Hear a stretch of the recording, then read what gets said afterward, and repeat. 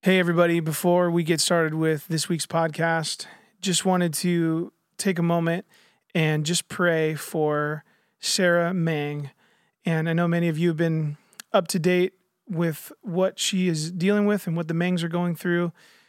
And today we just received word that she they had to call an ambulance today to pick her up and take her in. And things are getting worse.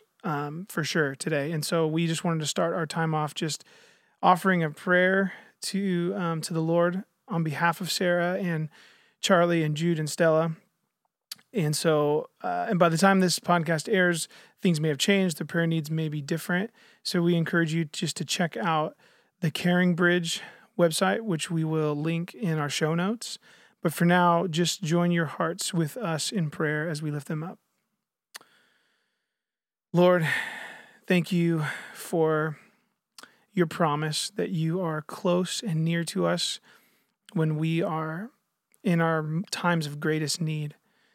And we just want to just appeal to your grace and your mercy and your compassion with regards to Sarah. Lord, would you just have your healing hand upon her? And we know that the difficulties that she is facing from a physical standpoint are immense. And we know, Lord, that it is, we're just in such great need of your hand on her life. And so would you just just have a compassion on her. And Jesus, we know you are the great physician. And so just tend to her needs in every way. And I pray, Lord, that wherever they are, that there would just be a sense of your sweet presence with them, so evident, encouraging them, renewing them, giving them endurance and strength and hope, great hope, Lord. I pray for Charlie and for Jude and Stella. Would you just draw them nearer and nearer to you in this time of difficulty?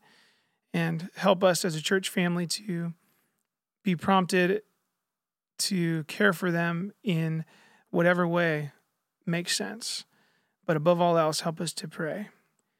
And we just trust in you. We look to you, God, and we know that you are holding them close in this terrible trial. And God, your promises never fail. And so we lean on those. We lean on you, and we trust you in Jesus' name. Amen.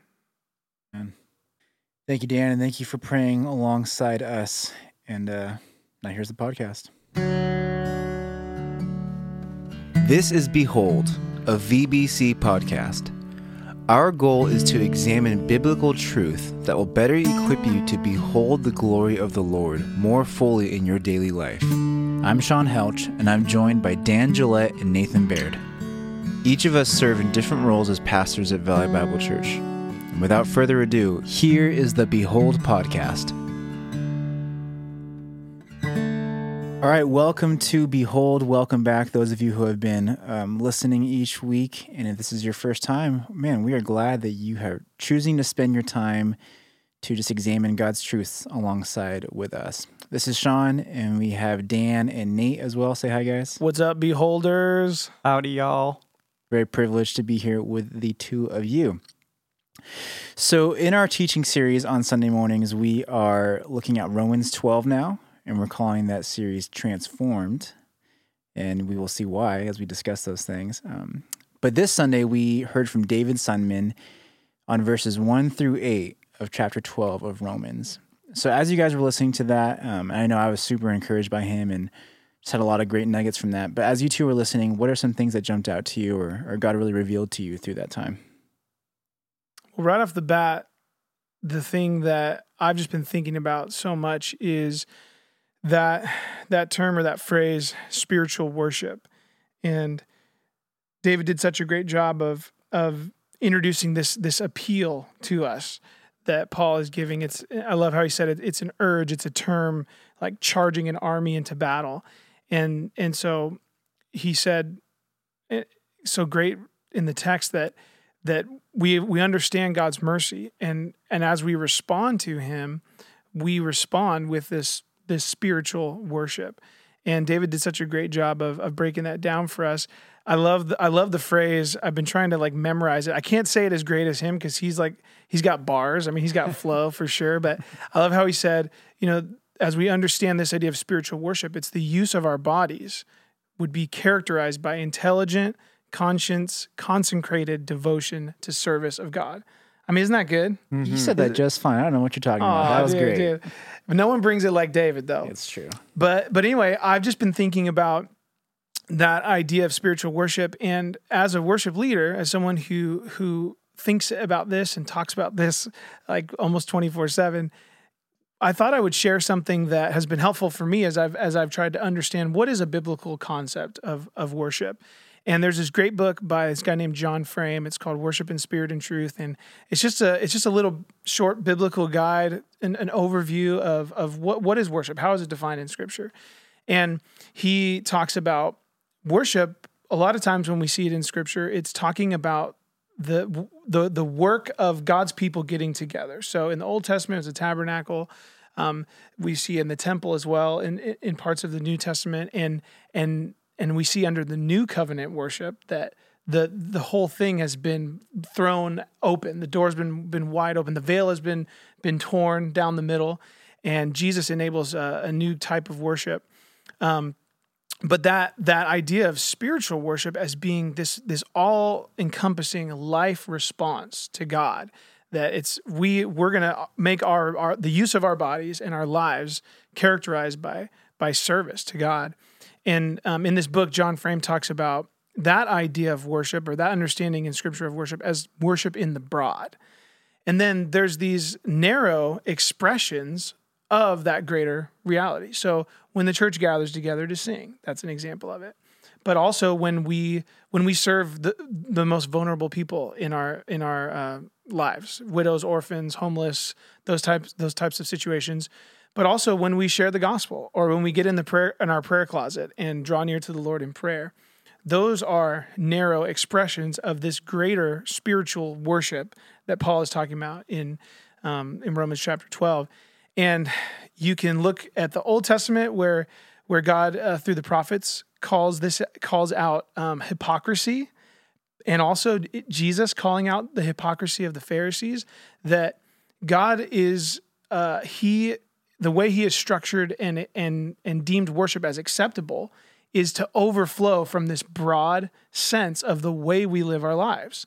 And then there's these narrow expressions that only are acceptable to God and only even make sense if they're an overflow of that larger picture and understanding of worship. That's great. Yeah, and so that was something I've just been chewing on, and if you guys want to check out that book, it's really great. But I would love for our church to just think about worship in those two ways, like this broad, all-encompassing sense, but then also these narrow expressions of it. That's great. That makes me think of something that's really dear to my heart, which is just in general, kind of moving from principles and then letting God direct you to the specifics. And I think a lot of times it's tempting to get caught up on those little specifics. What should I be doing, as if the little details is going to flip the right switches to make God happy with you, instead of living out of what he's done and seeing the implications. That phrase, we were talking about this beforehand, spiritual worship is, in some translations, is reasonable service. And I think David touched on the word, was it logikos? For spiritual there, that's translated spiritual, is the word where we get logic from. And so this idea that moving from a revelation of God's mercy, the only logical, reasonable thing to respond is to make that mercy known in your life in a myriad of ways, and each of us is going to do that differently. Well said. Yeah, and in those first two verses, when Paul says, "I appeal to you, brothers," the word "appeal" is such an interesting choice there. He doesn't say, "I command you." He says, "I appeal." And Paul actually says in Philemon that the word "appeal" is a softer thing than command. It's out of a place of love or concern for you, and just that idea that out of his care for us, Paul is saying that same thing. He's, "Hey, brothers, because I love you, take note of God's mercy in these things, that God's mercy is central to how we're going to do spiritual worship in our lives. I looked up that word, parakaleo. Does that, you guys, what does that bring to your mind? Did you look that up? No, but I know I've heard that before. Have you heard the word paraclete before?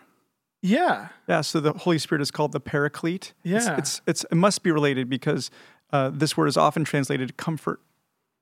Wow. And so, and confort means with strength, to give strength. So this is Paul saying, basically, I'm urging you, I'm strengthening you to respond in this way. Maybe is another way of thinking about it, but so it's a word of breathing life into somebody else in order to continue on. Which is funny because, of course, we're going to talk about spiritual gifts, and the Spirit is the one who breathes life into us.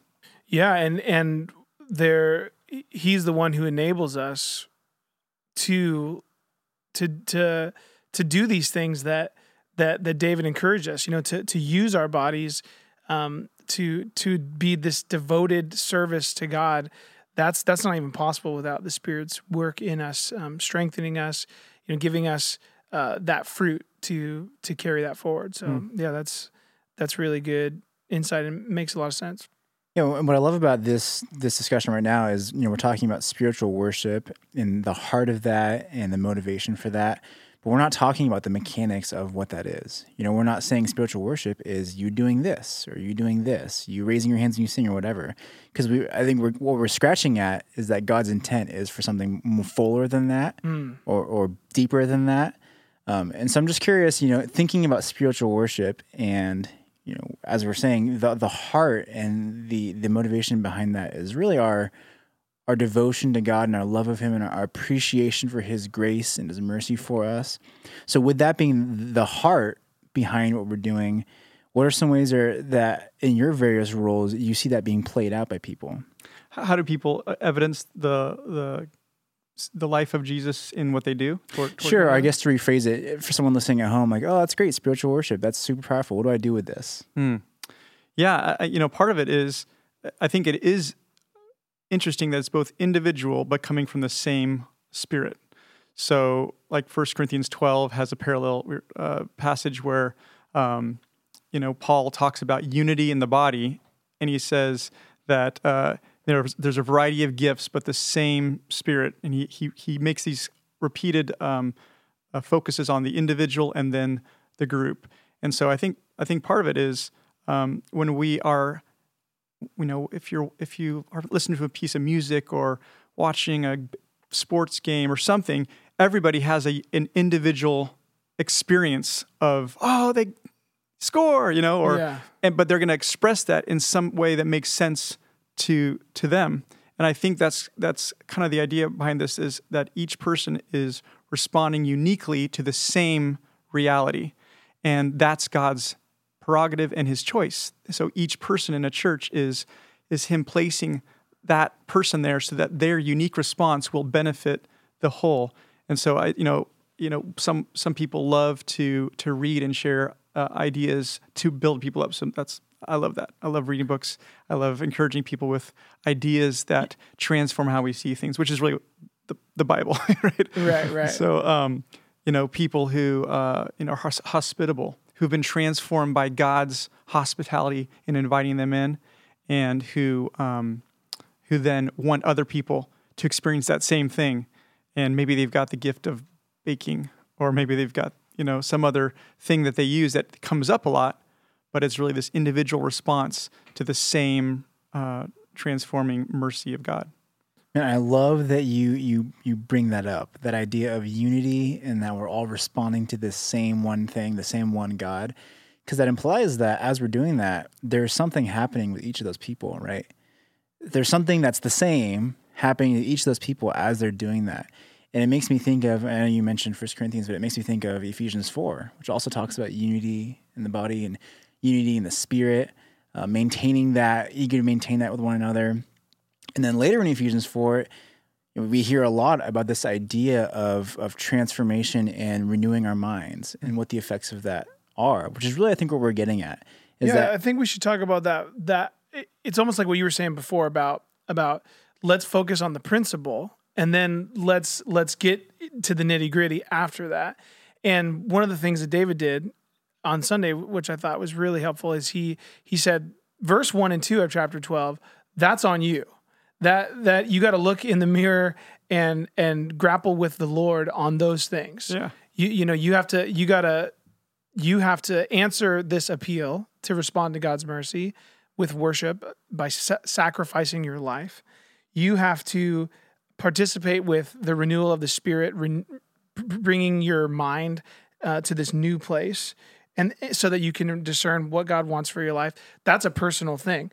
But then, starting in verse 3, now we see it played out in the context. We get some specifics in terms of what does that look like in the household of God? What does that look like?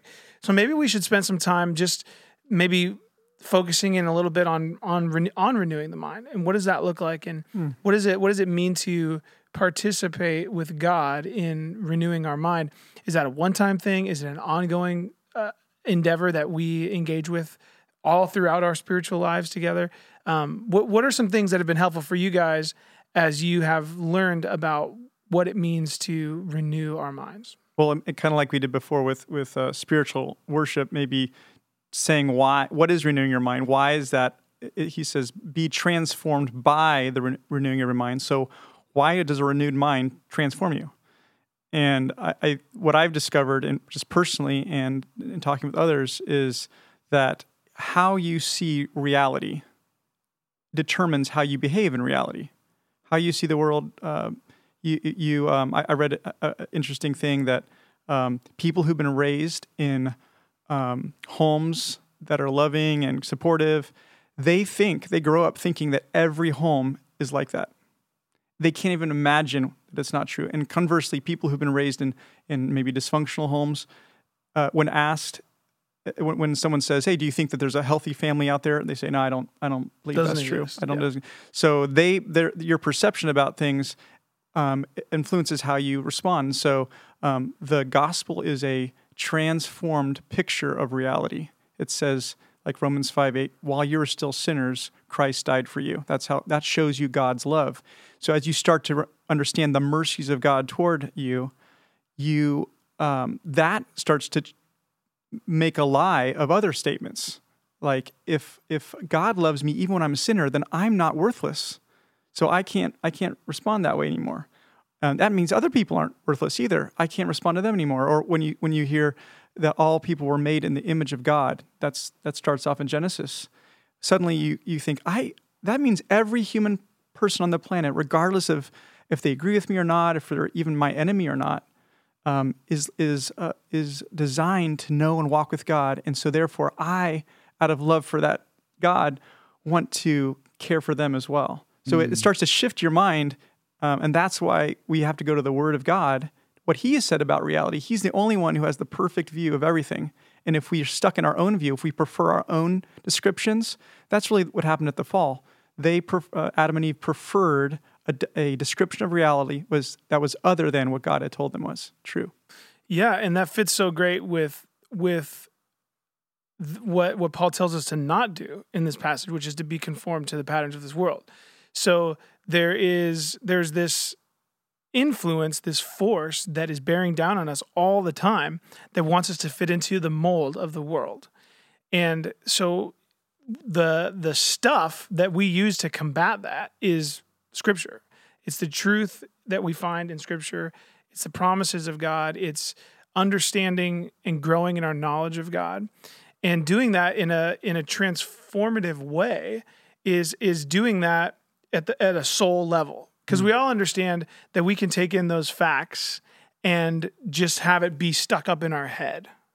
Now, obviously, the battle is in our mind, right? But there's a soul level work that it has to drop down into our soul. And I was just talking with a buddy the other day, and we're just checking in. Just, okay, how's lockdown life for you? And he's just like, man, God's doing some serious gardening in my soul during this season, and he's pulling out weeds and just cleaning house, you know. And it was just cool. It got me thinking about this idea of renewing our mind, is because so many times if our mind or our inner man, our soul is a garden, there part of that conforming to the world can look like just weeds like growing in our garden. And that process of partnering with God, studying his word, memorizing it, internalizing it, can be a process of identifying those lies and ripping out those weeds. But then you've got these holes in your garden. Okay, what do you got to put in? That you got to put a corresponding truth back into that hole so it can grow up. And so I like to, when I think about renewing my mind, I like to think about this gardening analogy. You know, we recognize a lie that we're believing. We renounce it. So we pull that weed out, but then we replace it with something true about God or about life and reality. And maybe that's a helpful analogy for people as they think about renewing their minds. That's great. Yeah. Do you, are there specific passages or truth that you've grabbed hold of maybe recently that have been, God's been using to transform you? Yeah. I mean, so before I get to that question, because I know what you're asking, just before that, man, I've been thinking this whole conversation right now just about the last summer. We all spent the whole summer going through Ephesians 4 and just that process of renewing the spirit of your minds and putting on your old self and putting away your old self, putting on your new self. And I think it really aligns with what you're saying, Nate, about the reality, our perception of reality. And we have this one perception of reality, and then God gives us the true perception of reality, our old self and our new self. And yeah, I think the important thing to remember, like you're saying, Dan, about this idea of renewing your minds is just the ongoing nature of it, of just the when it's described in Scripture, is never referred to as a one-time thing. Mm-hmm. Like, sure, there is a one-time moment where you have salvation, where Jesus becomes your Savior. That's a thing. There's a one-time thing where Jesus is going to come back. That's a thing. But renewing our mind is one of those things that's going to continue for the rest of our life here on earth. And on one hand, that can be discouraging, thinking, oh man, I'm always going to be a project. On the other hand, I think it's so freeing, just that God's so faithful to never step away from our side, knowing that he will be there. Because like you just said, Dan, man, the garden will always need tending. Weeds will always keep growing. However, God will always be faithful to give us the tooling we need and the nurturing we need to be able to do that gardening. So yeah, just Ephesians 4, I'm just kind of chewing on that. And yeah, I like how Paul describes it, of what those realities look like. I'm just going to read from verse 22 here. To put off your old self, which belongs to your former manner of life and is corrupt with deceitful desires. Just aligning that description with our former idea of what reality is and how we fit into that reality.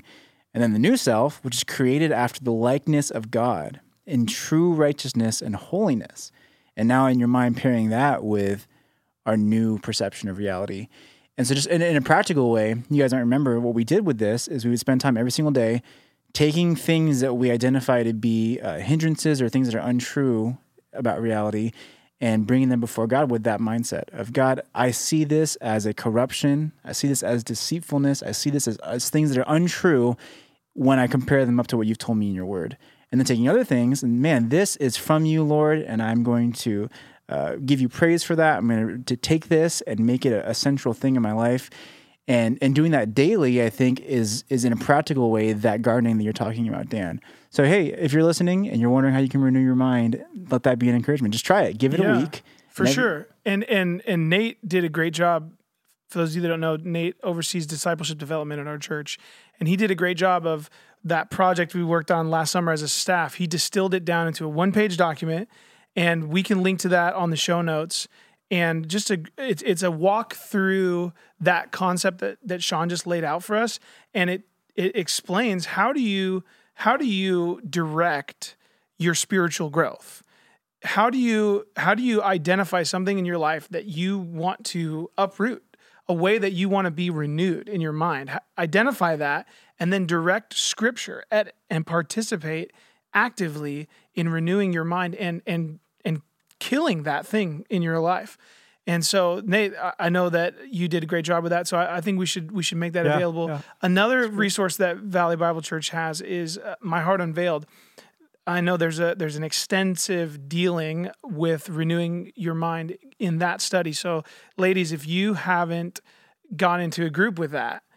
I know there's constantly new groups starting, or I don't know if you can jump in halfway, or if you could reach out to women's ministry and they could just, I think they have a way to print out just that section, but they handle it very well there. And I think it's good even if you're not a lady. I was going to say, men out there, Yeah. I mean, I'm not a lady, but I've done the heart chart. The heart dozens of needs to be times. unveiled, even if for the dudes. Hey, I'm at the end this coming Saturday, the last week of the beta test for My Heart Unchained. Wow. I was going to say, it's coming. Huge So news. it's coming, yeah. Huge if true. So that's anyway, amazing. and it's been great. But yeah, actually, Sean, I wanted to jump in on you, and Dan, I'm glad you jumped in and shared, because I was about to mention my that PDF. Thunderstorm. But it's better when someone else offers it. It's called synergy. Yeah, right that's there. great. Podcast synergy. No, I've given that to lots of guys, and I just it continues to be helpful. But it triggered something when you were speaking, Sean, about this idea of process, and not to sound so postmodern-y, but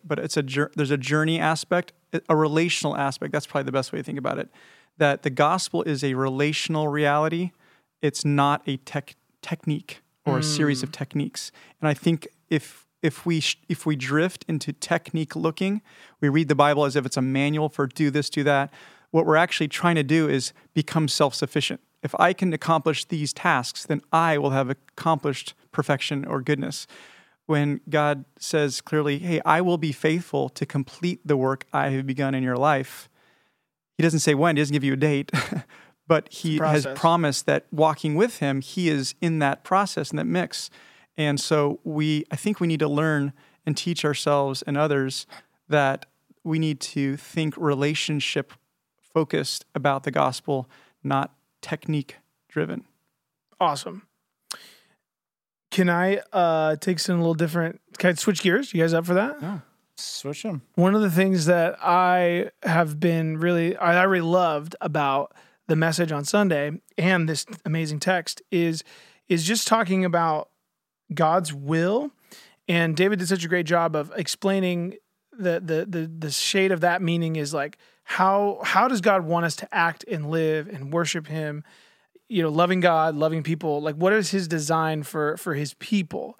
And I just love that Paul gives us these descriptive terms about God's will, that it's good, acceptable, and perfect. Mm-hmm. And it just made me think about Psalm 119, how the psalmist there just praises God's word, his precepts, his judgments, his commandments, that there is nothing wrong with God's design for his people. When God instructs us, when he gives us the parameters and guardrails of life, we can have confidence that it is perfect. It is good. It is pleasing. It is perfect. And then it also made me think in 1 John chapter 5, just this idea of God's commandments, they're not burdensome. And it really fits in line with what you were saying too, about the Christian life isn't about just doing. The Christian life is Jesus isn't trying to bear down on us with his commandments. He in this passage in 1 John 5, we see God describing the relationship in fatherly terms. That there's a loving connection that we have to the Father through Jesus. And we're children of God, and so we obey his commandments as a loving response of that to that relationship. And so many times, and I don't know if it's our American, identity kind of like infiltrating our minds, but so many times we're like, you don't tell me what to do. I'm a free man. I do me. I do me. But obedience is not a restrictive term. It's a freeing term. It's a relational, loving term. And so if we can connect those two ideas to God's will, that it's perfect, there's nothing wrong with it, and that as we do our spiritual worship, as we respond to him through obedience, we can never separate love and worship, in that endeavor. Yeah, well, and that's obedience, we think of an unjust person forcing us to do something against our will. Right. That's what obedience often is in our minds. It gets reduced down to that, right? But that's not. I mean, when David talks in Psalm 119, what strikes me, and this is a relatively recent epiphany, that he always says, the law of Yahweh is perfect, or the precepts of Yahweh, right? He's talking about not the precepts per se, it's who is the source of those precepts. Yeah, and when you know the character of God, you can then you know yeah. that they're trustworthy. Yeah. And if I follow this, I will never be disappointed. There's nothing that God's word says that does not come from his own nature.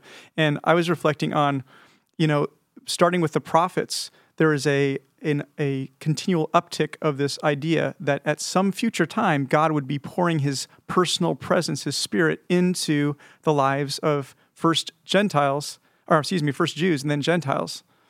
And then Jesus comes on the scene and he's talking about, hey, the kingdom of heaven, it's not over there or over here, it's actually within you. And then we get to Hebrews 8, which is a quotation from Jeremiah 31. And he says, in this new covenant that Jesus, when a communion, what do we say? That this is the blood of the new covenant. That's that's Hebrews 8. And what does he say? He says that I will remember your sins no more, and no one will have to know who teach about me, because you'll all know me, because I'm going to write my words in your heart. That word written on your heart is exactly what we heard about in Romans 8, where Paul says that it's the Spirit that enables you, that empowers us to keep the righteous requirements of the law. So this law is now internalized, and so it's flowing out of us. And so then we get to chapter 12, and he says that by testing you may discern what is the will of God, what is good and pleasing. So there's this personal involvement with the work of the Spirit in our lives that then lets us implement, again, that shared experience, right? But implement it according to the will of God. And then Paul's going to talk about it shortly. It's going to come about in different ways. Totally. It's going to be unique for you. Right. But it's going to be consistent, just like the one Spirit is the source of it all. So it's going to be a unifying but diverse expression of the one reality.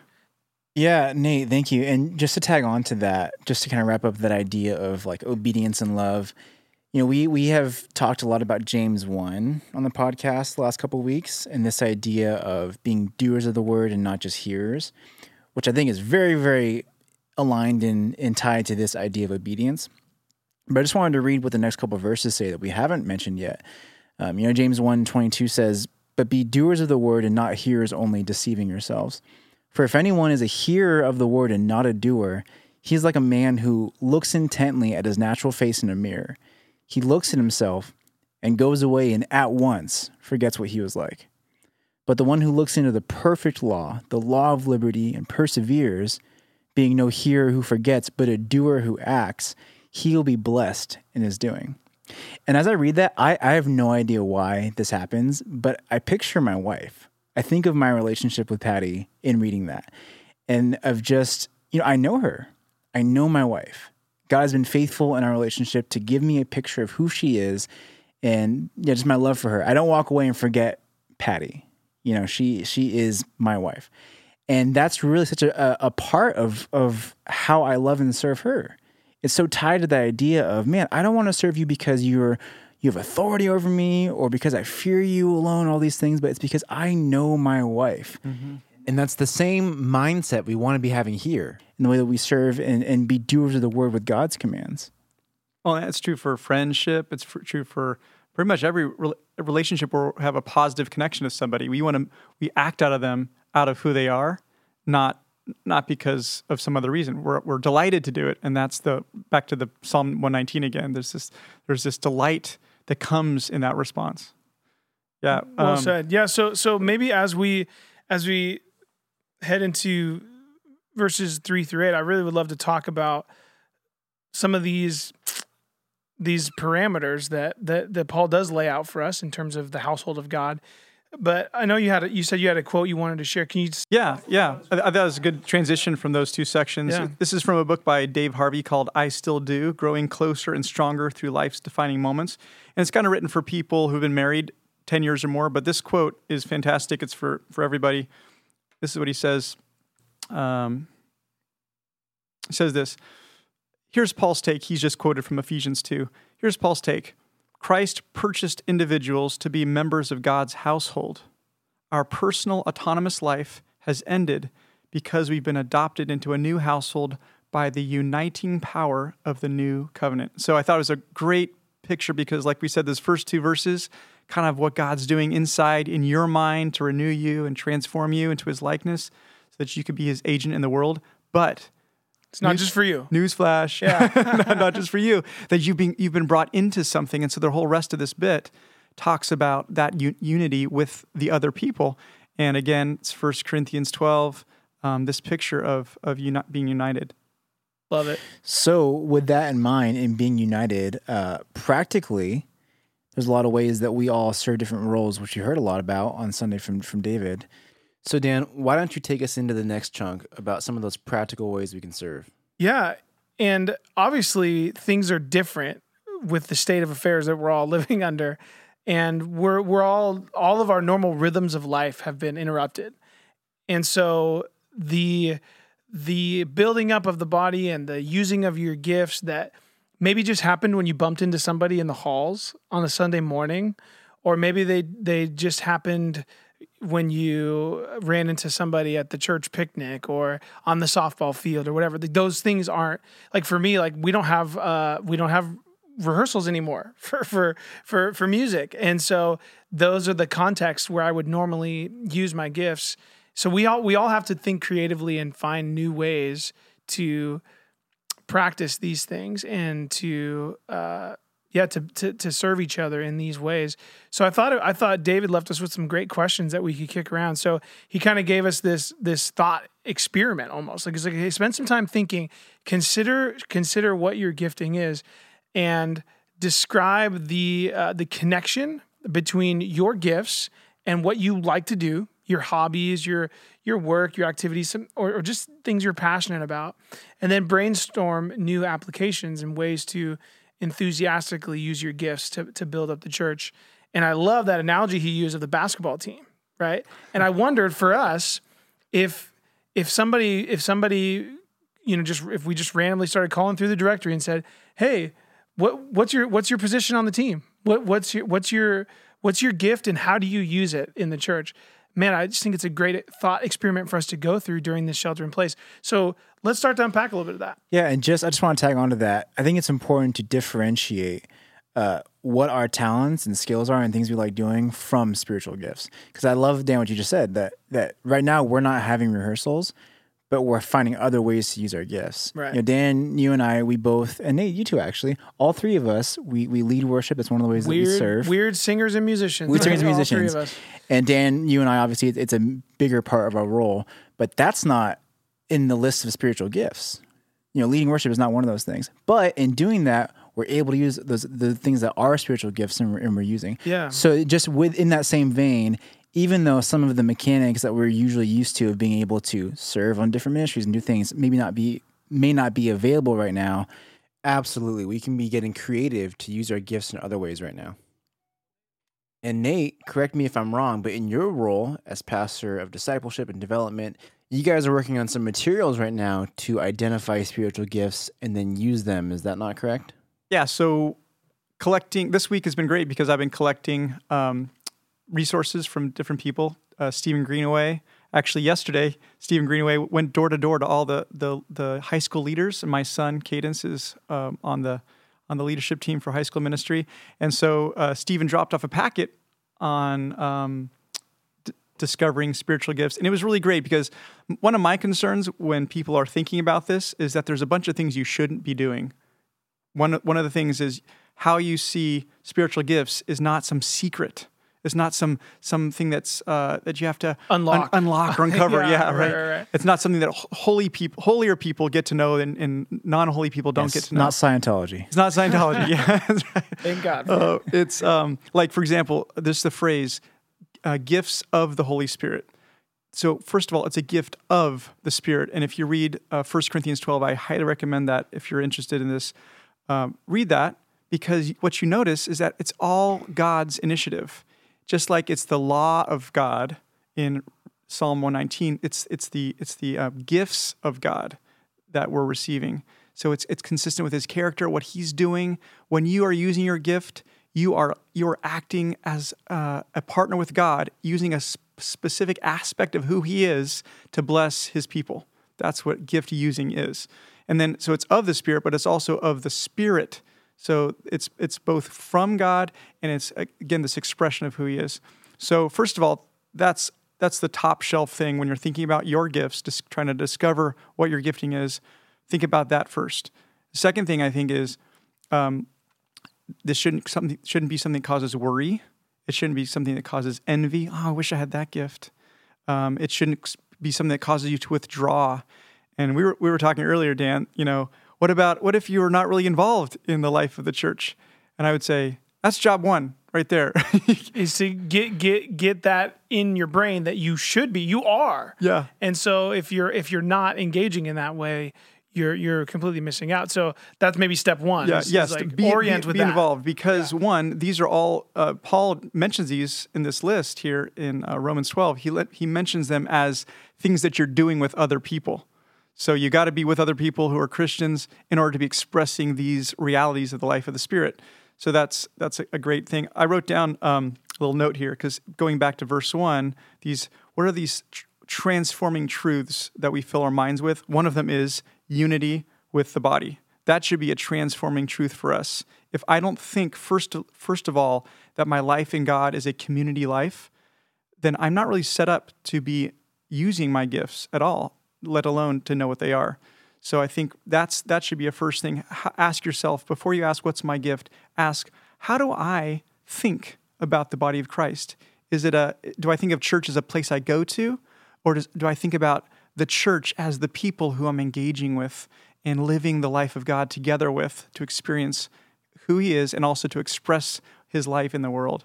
So that's a second thing. It seems like it's a side issue, except that it's the main focus of 1 Corinthians 12, and I think this passage too. I don't think Paul's trying to give us a checklist of how to figure out as so much as he's saying, this is how we all live together and are expressing this new transformed life.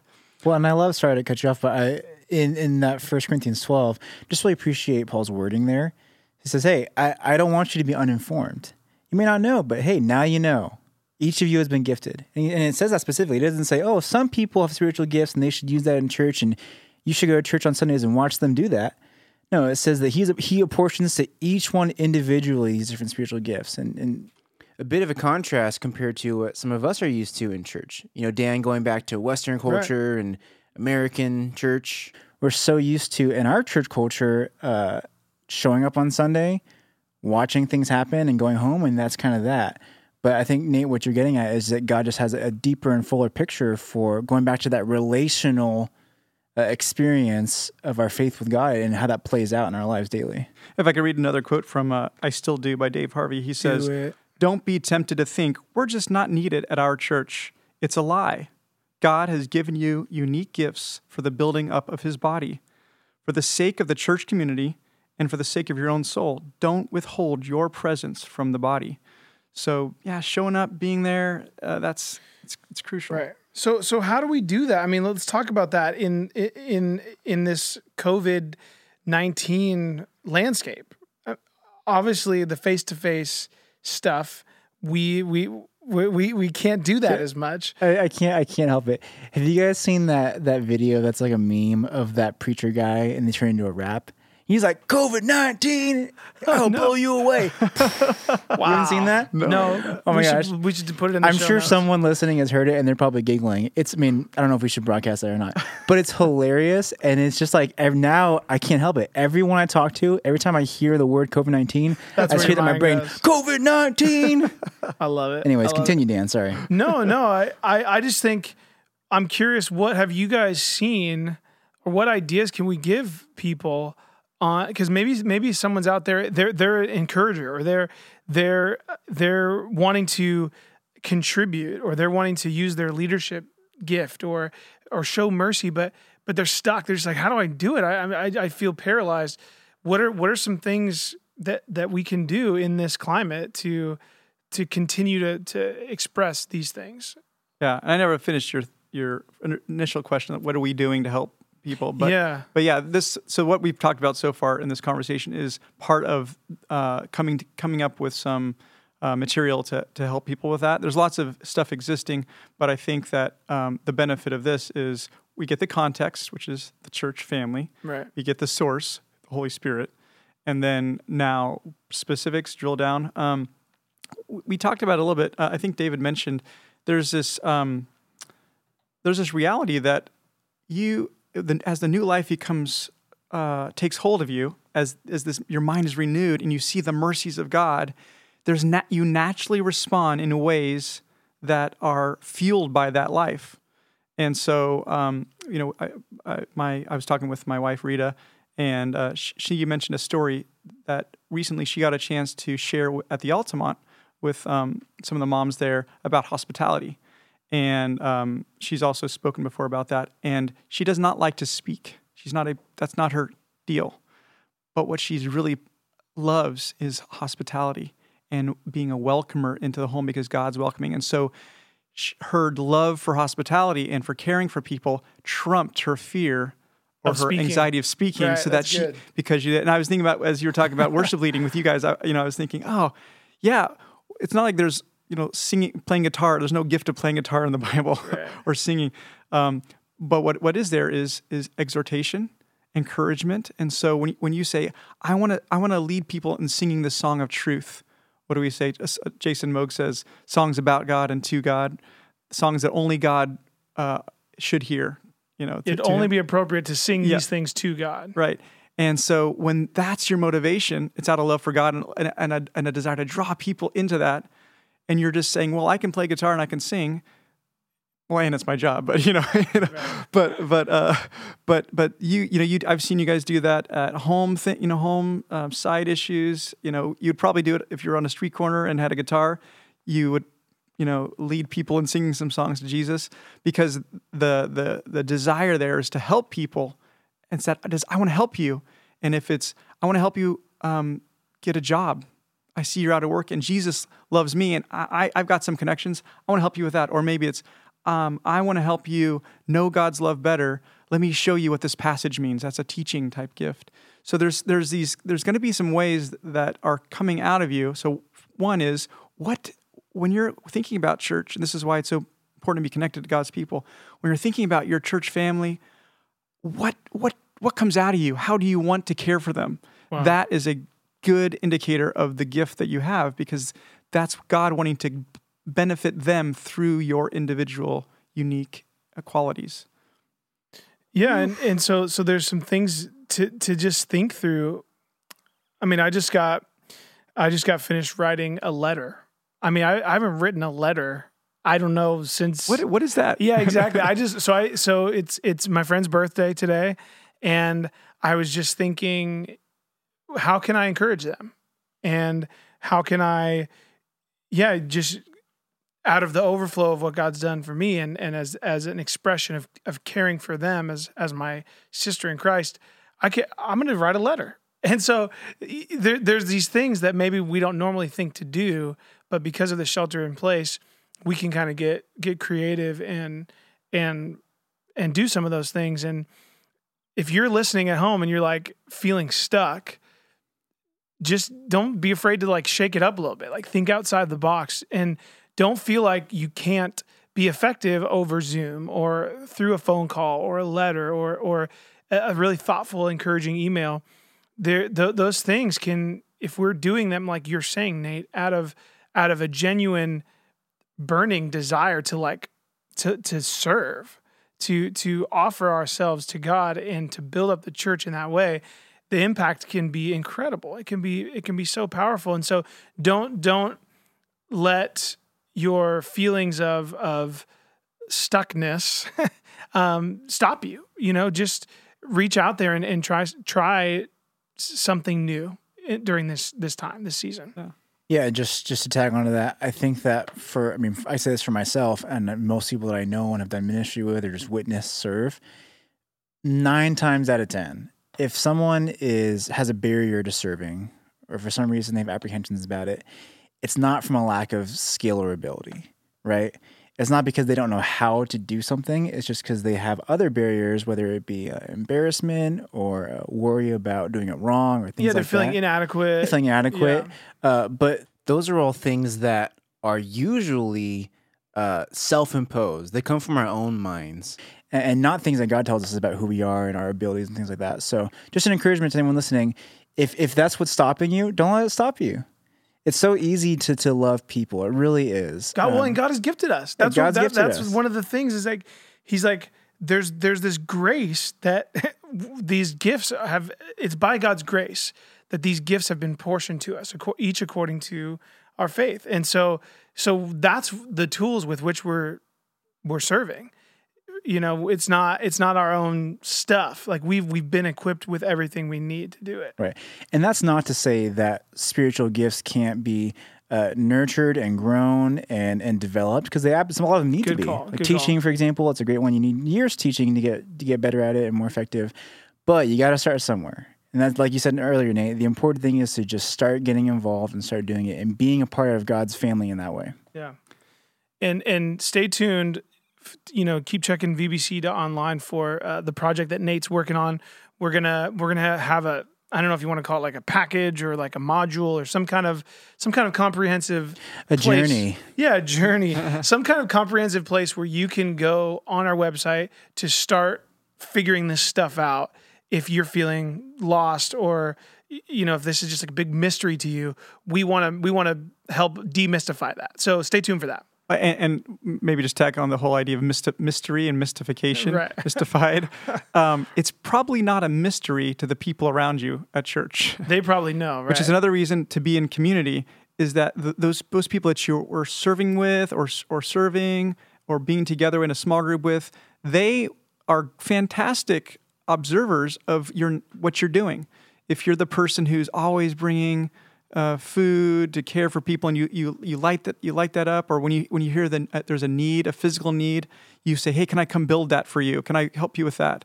It's not a mystery to them. So if you're in the dark, another great place, and again, interestingly, it happens in the context of family, community, is asking people that that you know at church, what's my gift?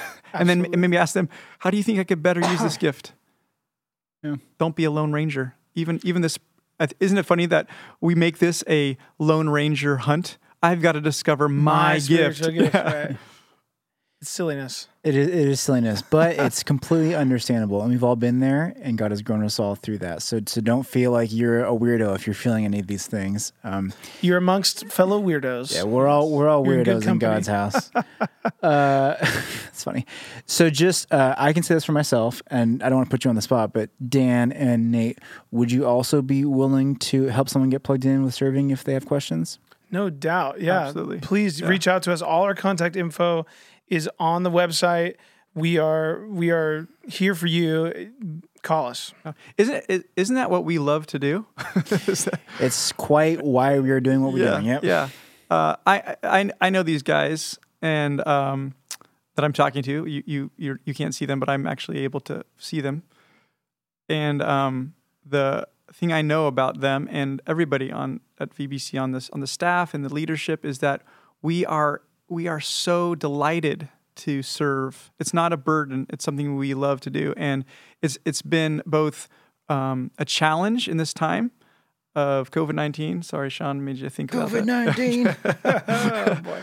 It's been a challenge and a delight for us to brainstorm how we can overcome the limitations of things in order to serve all of you better. And so, obviously you can't give, and we're not expected to give what God has not given you to give. And so for me, for example, I don't have athletic ability. So I can't. Don't sell yourself short. I can't give athletic. I've seen you on the kickball field. When David was giving that basketball analogy on Sunday, I was like, "Oh shoot!" I wouldn't know my business. Yeah. Actually, you're bench warmer. I looked up Dikembe Mutombo, who's 7'2" tall, and I had to watch him a few times to get what his whole the wag going, analogy the finger wag. That was amazing. But anyway, that okay, what do I have? I love encouraging people with ideas. So I've been reading a lot, writing. Trying to get other people to share their stories. So we've got the VBC Perspective blog article series we're starting up.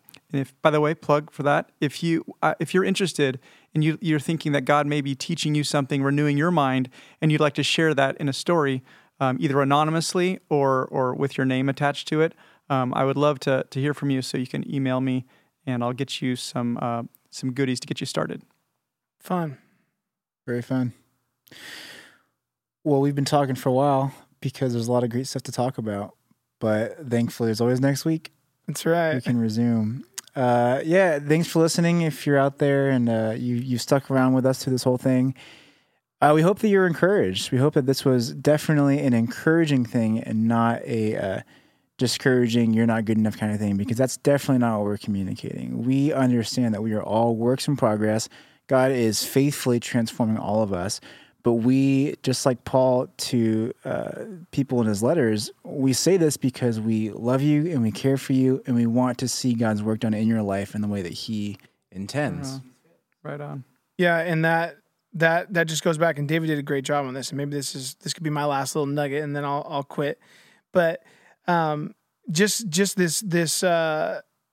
this call for us not to think of ourselves more highly than we ought to have a sober judgment of ourselves according to the measure of faith that God has assigned. And David just talked about that. We don't want to think of ourselves as too important, but we also don't want to think of ourselves as not important at all. And so, I think even David said that. He's like, don't walk away discouraged from this message saying, "Oh, I don't have a strong faith. I'm not equipped to do these things." The opposite is the case, that we have been given grace, we have been given gifts, we have been given a degree, a measure of faith. And so to not be proud in that, but also, to not be frozen or stuck, but to move forward. And so that's our encouragement. Yeah, thank you, Dan. Nate, what's your last nugget before we get off? Yeah, maybe just kind of piggybacking on that idea of I'm not important. If that's you, if one of the signs of growing up in maybe what you would call a healthy family is that you don't think a lot about I'm not worthy. I'm not. Those of you who may have grown up in homes where you didn't feel that, you didn't feel cared for, just know that this God who's a father to us, he equips us, he draws us in, and he delights in us. And so this whole process of discovery, what your gifting is, how to be with the church, just know that you're delighted in and that you have infinite worth because he paid the infinite price of his son for you. Amen. Enough said. Thanks for listening, guys. We'll see you next week. See you next week. Have a good one. You too. Yeah. Oh. Bye. Thank you for listening. Be sure to subscribe for future episodes of Behold. If you would like more information about Valley Bible Church, or if you'd like resources from this episode, go ahead and check out vbc.online/behold. Catch you guys next week.